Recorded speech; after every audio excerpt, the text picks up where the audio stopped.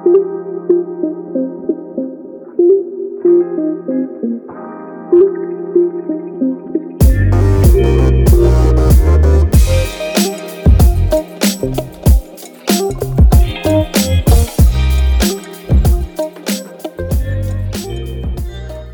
y'all, my name is Ajay Jain. And I'm Evan DeBrew. Welcome to Civ Tech Talks. We have decided to create this podcast that talks about different people's journeys into civic tech and other technical fields. Our podcast idea is to provide college students, early tech career professionals, and people interested in a tech background into what is possible in the world of civic technology and other areas of tech as well. Therefore, listeners will get a quality overview of the opportunities out there that aren't just working in Silicon Valley. Hopefully, we can help you make a more informed decision regarding the possibility of embarking on a civic tech journey of your own. Well, Jay, there's so much to look forward to in the past 10 days. You know, you had Biden's inauguration, State of the Net conference, too, and the potential for the Packers to be in the Super Bowl. But I wasn't looking forward to that one, Evan, so speak for yourself. Yeah. Well, unfortunately, a lot of that stuff gave way to, well, the Packers obviously didn't make Super Bowl, but, you know, you have the issues with Robin Hood and TFs and, you know, my state's legislature trying to insist that the pandemic still isn't a thing that you're in. Yeah, I think I'm still commiserating over the Packers loss the most out of those three things, admittedly, just because I'm a diehard fan. Yeah, as a Bears fan, I was a little excited. But actually, I definitely relate to the lack of playoff success as a Bears fan. As you know, Evan, we didn't really do well in our playoff game this year, and we pretty much didn't even deserve to be in the playoffs. But actually, my biggest playoff memory in terms of the Bears doing really bad is actually at the very start of my own civic journey. So this was 2 years ago in 2019, and it was right before I was going to the East Coast to start working in Washington, D.C. on the Hill for a semester for a congressman. And that journey basically helped me realize that I did want to utilize my skill set for social good, because I was working in a social, you know, in the government. I was working in a social good industry, and I realized that that's what I wanted to do. So taking a few things, a few steps back here, I had literally just gotten back from India. I think that day, and I was extremely jet lagged. So the game was at 7 p.m. or so, and it felt like 7 a.m. India time. And I wanted to see the Chicago Bears win this game. So I had stayed up for the entire thing with my mom because it was a Chicago Bears and Philadelphia Eagles game, and my mom is from Philadelphia. So we were both watching the game. And of course, Evan, as you know, and probably take a lot of pride in, the Chicago Bears kicker Cody Parkey, when he kicked the supposed game-winning field goal, it bounced off the right upright and then off the crossbar and then didn't go in, and the Chicago Bears lost the game as a result. So, yeah, I don't know if that's the favorite part of my story. I did enjoy watching that happen, especially having taken a lot of garbage from Bears fans that year at school. But I think my favorite part was, I think it may have been WGN. Don't fact check me on this, of course. They set up a 2-scale model of the field goal that Parkey double doinked, and basically brought on their viewers who were there that morning to try and kick whatever is like a 40-something yard field goal, because a lot of people are saying, oh, they could have made that. Right. That definitely sounds like something WGN would do. I mean, if you're from Chicago and you watch the WGN morning show, that's definitely a stunt they would pull. I think out of 50-some fans, no one made a field goal. So that was probably funnier. You know, the armchair quarterback syndrome. Oh, I can do that. No, you can't. Evan, I didn't even tell you the worst part of the story. No. So, you know, the Chicago Bears were playing the Philadelphia Eagles in Chicago. Like I said, I had just come back from India. I think my flight landed at O'Hare at 2 p.m. from New York. And then I went home, unpacked from India, repacked for the East Coast, watched the Chicago Bears game, all while being completely jet lagged. And then the next day, I had to fly to Philadelphia. I had a 12 o'clock flight from Chicago to Philadelphia. So I get on the plane, and I am immediately in my own version of hell, because 2/3 of the people on that plane were wearing Philadelphia Eagles gear. So I was on the plane with 2/3 of the passengers just wearing Eagles jerseys and going back home to Philadelphia after the most embarrassing playoff loss I had ever seen, because my expectation was the Bears were going to win that game pretty easily. I'm already extremely jet lagged at this point. I am super tired. I go into my seat and I just kind of cower and like sit down. I'm like, all right, you know what? It's only an hour and a half flight over to the city of brotherly love. I'll just be fine. I'll put on my music. I will be completely okay.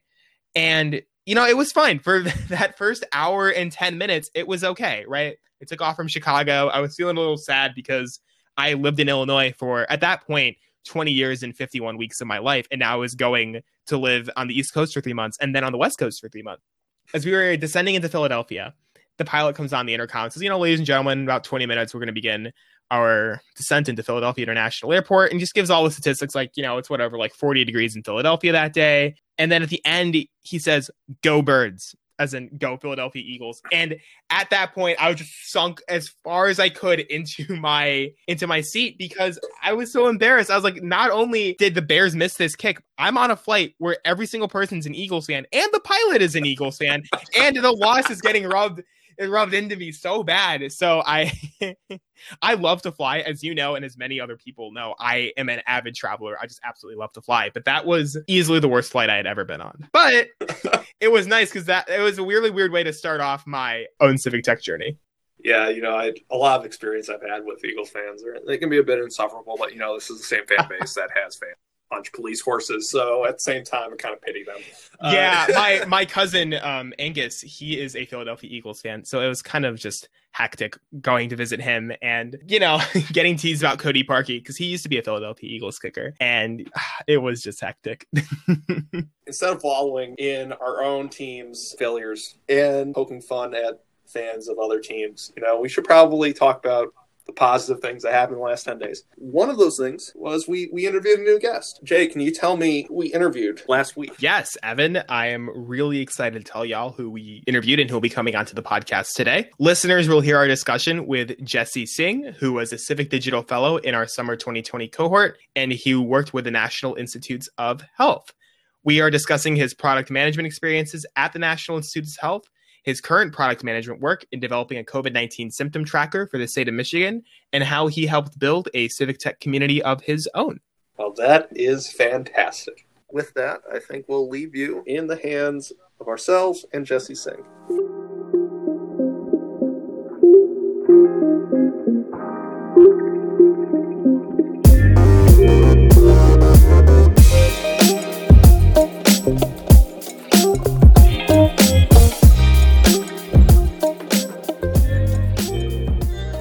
Welcome to the podcast, Jesse. Hey, great to be here. Awesome. So I want to dive straight into working on your COVID-19 applications. How has it been working on a product of this magnitude and importance during the pandemic? So basically what we're doing here is I've been working on a COVID symptom self-reporting tool with the University of Michigan. And this tool basically is something that employers can use to survey their employees for COVID symptoms. It's also a requirement for the state of Michigan for employers to be screening their employees for COVID symptoms. But the challenge is that, you know, all these employers have had to switch to doing this, like surveying every day for in-person employees pretty suddenly. And most of them are doing it on paper forms. And that makes it a lot harder for someone's a business owner of multiple facilities to manage and see for all their facilities, like how many people are actually like having COVID, like how many people are we sending home, and understand all of that. So our tool makes it all virtual. Employees can on their phones go and take the symptom survey, and employers can on their devices check immediately like which of my employees at which workplaces are having symptoms. But it's also like backed by particular symptoms that the state of Michigan and epidemiologists are advocating for. You know, like that symptom definition has been changing with new information from the CDC.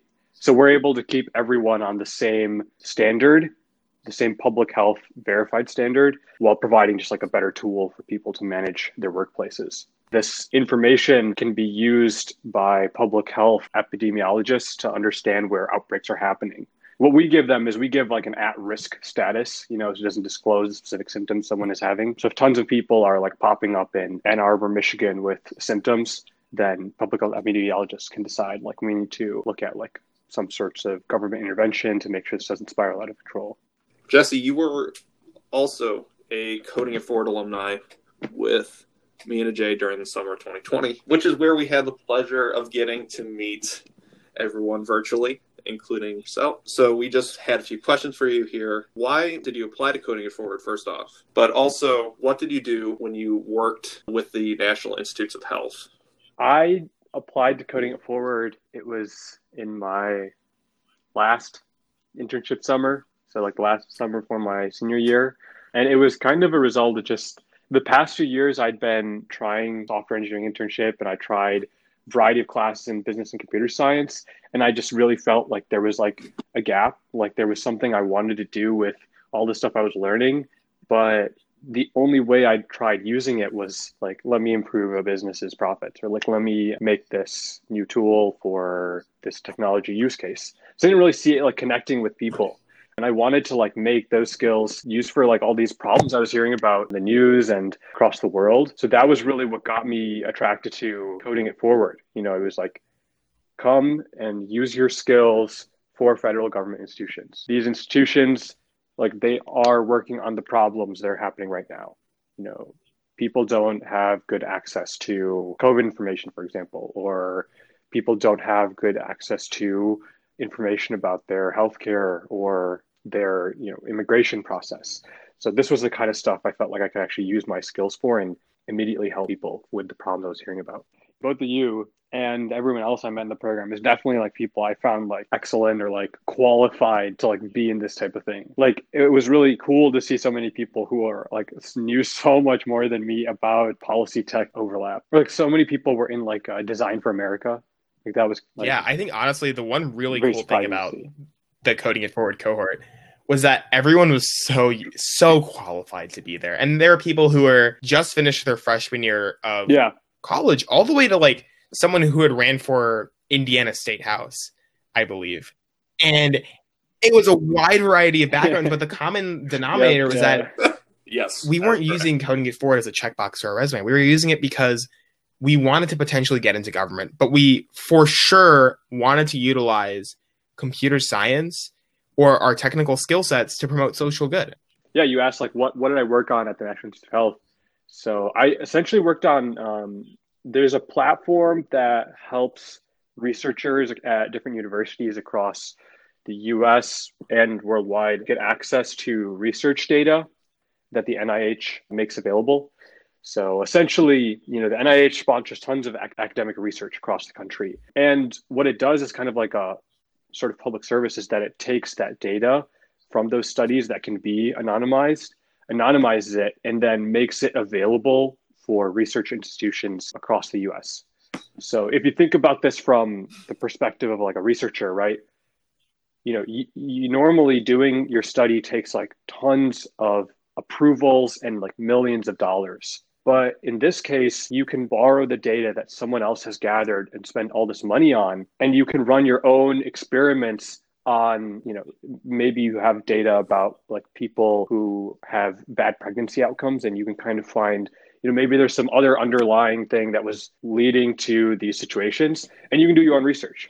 You know, imagine if you're at like a public university that has a really hard time getting their researchers funding for their research projects. You can actually get access to this data without having to wait years to get accredited as a professor or switch university. So kind of like a public good for like university researchers and researchers across the country.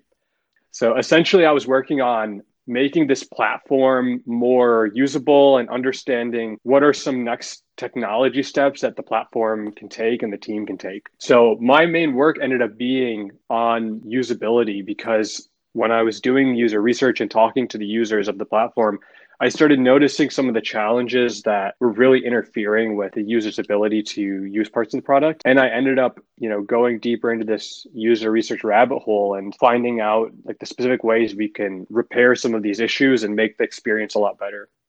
I do want to go back to this point, the first point you made about working and applying for the Civic Digital Fellowship, where, you know, it's easy to see ourselves as hired guns. Like, you can do things X, Y, and Z for like 10 weeks, but you don't feel like your work's impacting people. Yeah, fair. And that's something I felt a lot. Yeah.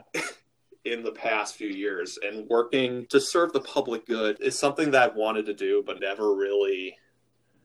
I mean, it's hard, right? Like when you're in college, you're like, how do I serve the people when I'm still like learning how to design like algorithms or write C++. Yeah, it's never really something that you get an opportunity to do in Yeah. college or, frankly, most experience Yeah. as an intern. You just don't have those opportunities. So being able to apply to an organization or a program like Coding It Forward was really nice. I wanted to add something on to what you just said, Evan, which is that, yeah, when I was a Coding It Forward fellow and working at the Department of Health and Human Services for, the 10 weeks that we had over the summer, I really could measure the impact that my project had on my team and just in terms of the government itself. And even it was the same thing at my next job at the Texas Democratic Party. But I definitely didn't feel it at Facebook. It's such a big company where I kind of was just sitting in my chair being like, you know what, if they just replaced me with another intern, then no one would notice. Or if I just left the company, no one would notice. Mm-hmm. And we were just working on this like extremely unimportant tool where I just felt like even my boss wouldn't even touch that code stack. And it was just kind of a stupid intern project that was just shoved onto me. And I felt like, I wasn't valued at all during my time at Facebook. But working in Civ Tech was where I felt extremely valued. Yeah. And something interesting about that is like, I noticed on these like civic tech teams, this is a team for like a software application, but both my managers, who are like the main stakeholders, are PhD experts in microbiology. And then you have people from, the higher part of the institute I was in who are also like invested in the decisions. And they're like, their expertise is in like public health, or their expertise is in some other like sociology or something. And you have like this like amalgamation of people where it's funny because you wouldn't really know ahead of time like what random skills they're going to bring in that are going to be helpful. But those random skills, like your experience in stats or political science, are what really like make the solution so much better. Like I had a bunch of interest in public health coming in. So when I talked to some of the people, the researchers, the users I was talking to in maternal health, I was like so curious about what kind of research they were doing and like how this tool was like serving them to do that. And that just kind of made some of the conversation so much more interesting. It made me like dig deeper into why they struggle to use the tool and how they could use it better.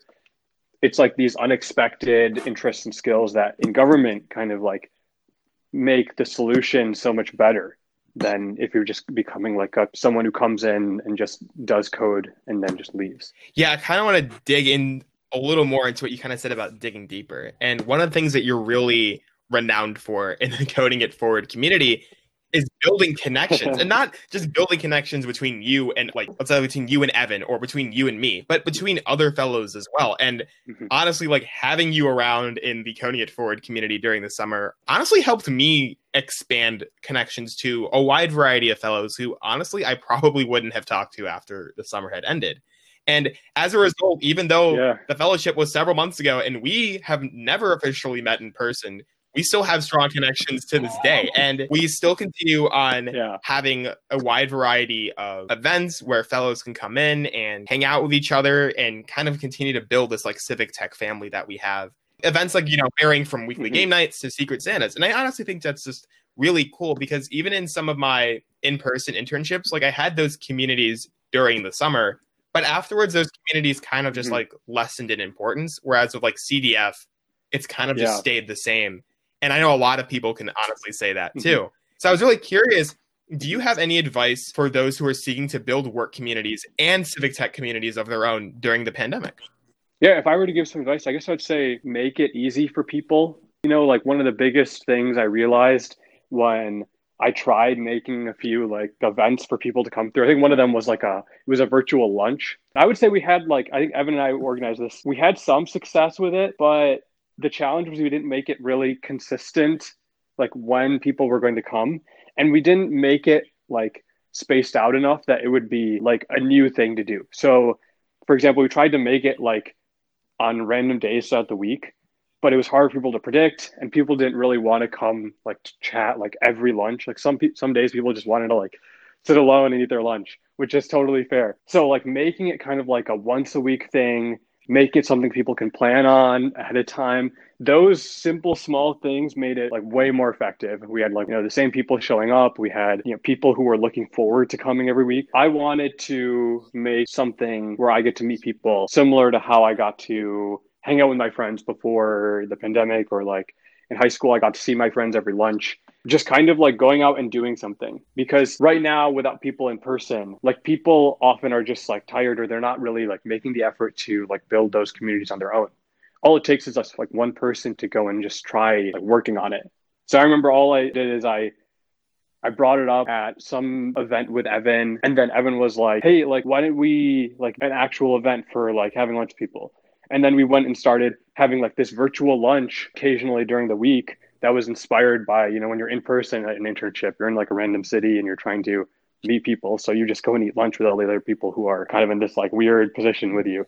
And then, you know, we ran into some issues. So then we were like, okay, you know, how can we improve this? So we tried to make it like, you know, more routine, like once a week and stuff. And then, you know, it was funny because like right when the fellowship ended is when they decided to do like this game night. And the other advice I would give is that like everyone loves games. During this like crazy online time, people have gotten even more into turning these games into like virtual playable things that are completely free. So basically what you have is you have people who love playing games, and you have all these virtual games online for free. So it's like a really good time to just arrange some small like event to just play some games with people. Like people really just want to find ways to have fun during the pandemic. And I just realized that one of the best ways to build community is just to help people enjoy and relax during the crazy time. Jesse, do you have any advice for younger people trying to find their career path and trying to find internships? On one hand, it's definitely helpful to like try a variety of options. So kind of like making a list of like options you might be interested in, and then finding ways to take a look at how that is or talk to someone who does that. So for example, I talked to people who like did software engineering before I went into the software internship. I talked to people who had done product management, people who had done even like medicine when I was thinking about doing that. And those kinds of things were really just what told me more about the field, other than like instead of just like going to a class about biology and trying to figure out from there. Another option is just to go and do the coolest work you think you could be doing later in your job. Like go and find where that's happening. Is it like a small nonprofit? Is it like a large company, maybe like a design firm or something like that? Like, is anyone working on the coolest work you think you could be doing like later in your job? And are there ways that you can go and try that stuff? So maybe they have like intern roles in data and like data analysis. Like I remember I saw something for like the New York Times in data analytics. So I was like, maybe someone who's looking to be a journalist might be interested in like finding ways to combine their experience in stats and try out work at the New York Times. Because like whenever you're going for a further job in this kind of area, they're going to ask you like, oh, have you done any work in this area yet? And if you've already gone out and tried it yourself, you can kind of like mold how you're responding to these questions. Like, you know, I actually do have experience, or like, you know, I am qualified, because that's what organizations are looking for at the professional level. They're like, you know, is this person actually able to do this? Can we trust them to do it well? Then we'll hire them and give them like all the responsibility of owning like this sort of project. Jesse, I wanted to bring up a few points as to what you just said. The first thing is that when you had mentioned you had talked to a lot of people who had gone down the path that you had gone down before going down that path yourself, I think is actually a really, really excellent point. When I first got into civic tech, I actually didn't really have that. And as a result, at times I kind of felt alone when, you know, I was doing this double major in political science and everyone around me was living and breathing working at Amazon or working at another FANG company. And as a result, I mean, people didn't understand what I was doing. People were just like, oh, like a Jay's just doing this because, you know, he's dumb, or a Jay's just doing this because he is selling himself short. And for me, it was like, it was never that. It was that I have this skill set and I want to utilize it towards social good. I don't want to work at Amazon. I don't want to work at Facebook long term. And I never truly felt like there were people who wanted to walk the same path that I did and were willing to help me until I found Coding It Forward. And when I was able to find that civic tech community and honestly got to talk to a bunch of alumni and a bunch of mentors and a bunch of other people, I mean, ranging from people who worked in the Obama administration to, you know, people who were in the exact same program that I was in a year prior at, you know, Department of Health and Human Services. At that point, I truly felt like, you know what, I can work in civic technology. I can utilize the skill sets that I have and go work in political tech. That was extremely, extremely valuable. Yeah, that's a great point. I think now that I think about it, a couple of years back, like I was really influenced by the community of people I was around and kind of like the common things I heard, which, you know, when you're in like tech, it's these big tech companies. When you're in business, it's like finance and consulting. So it's hard to kind of get away from that and try doing your own thing because you're worried you're missing out on all these other opportunities. So I think that if you are able to find people like either in your alumni network, in your local community, or I mean, heck, even reach out to on the podcast. If you're able to find people who are in these areas and just talk to them, get like half an hour of their time, that can be hugely helpful. I think it's important to like consider that, you know, on the topic of like network, all three of us are in like pretty like privileged positions, being part of a big university, and, you know, university has an alumni network and this like Coding It Forward program. So not everyone has access to these same resources, but if there's ways you can find to try out some of these industries that you're interested in, I still think you can get like really great insights and experiences from going out and sampling on your own. What we were just talking about like just now, Okay. I think is, you know, something that's very important. And honestly, it's something that I've been thinking about a lot. I recently, at the last minute, decided to apply to UChicago for grad school for computational analysis and public policy. And one of the questions that came up was, what was the biggest challenge you faced and how did you solve it? And I immediately thought back to at the end of the summer of 2019 when I didn't get my offer from Facebook. And in a lot of ways, I felt cheated. As you all know, I did not have a good internship experience at Facebook. My manager was very bad. There were a lot of team members who, you know, weren't really willing to support me. I remember one of my team members got upset at me when I was trying to take notes on a concept so I could understand what he was telling me. And he like got pissed at me and told me to put my notebook away. And it was experiences like that where I just didn't feel welcome. The aftermath, when I came back to the University of Illinois after being away for 9 months, I was in DC for 3 months, and then I was in California for 3 months. And, you know, between the breaks that were included in that as well, I just kind of felt alone.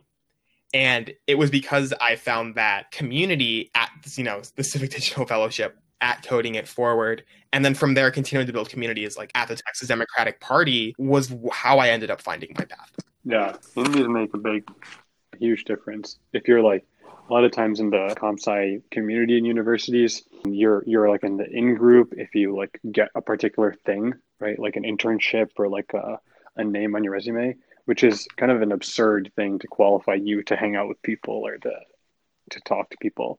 So if you can find communities that don't really care like what you do, then you can just focus on doing things you actually would like see yourself doing in the future. What's nice about some of the civic tech stuff is that, for one, there's a wide variety of people involved, right? Like even during my summer internship, I barely talked to design people. That was like a very surprising thing about this summer, like how important like design ended up being like a good chunk of my internship even. But also that like these little communities for civic tech are like popping up in different places. And I think they're really helping people find their way, you know, without having to go and root out like the Civic Digital Fellowship and apply it.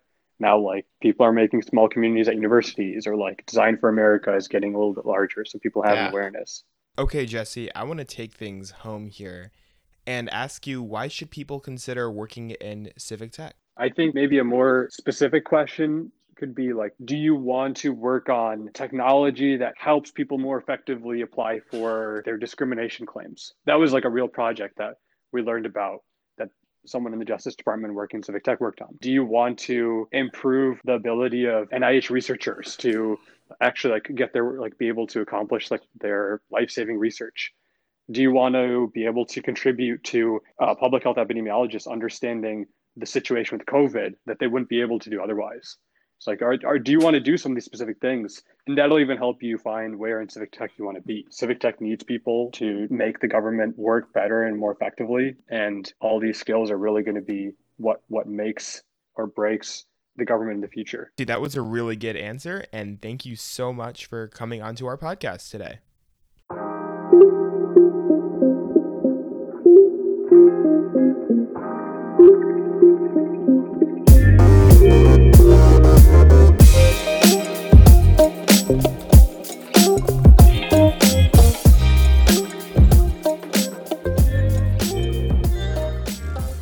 Thank you all for listening to our second episode of Civ Tech Talks. Special thanks to our guest, Jesse, for being on the podcast this week. We plan on releasing more episodes in the coming weeks, so please follow us on your favorite podcast platform. Please give us a follow on Twitter or Instagram at Civ Tech Talks. Thanks, y'all.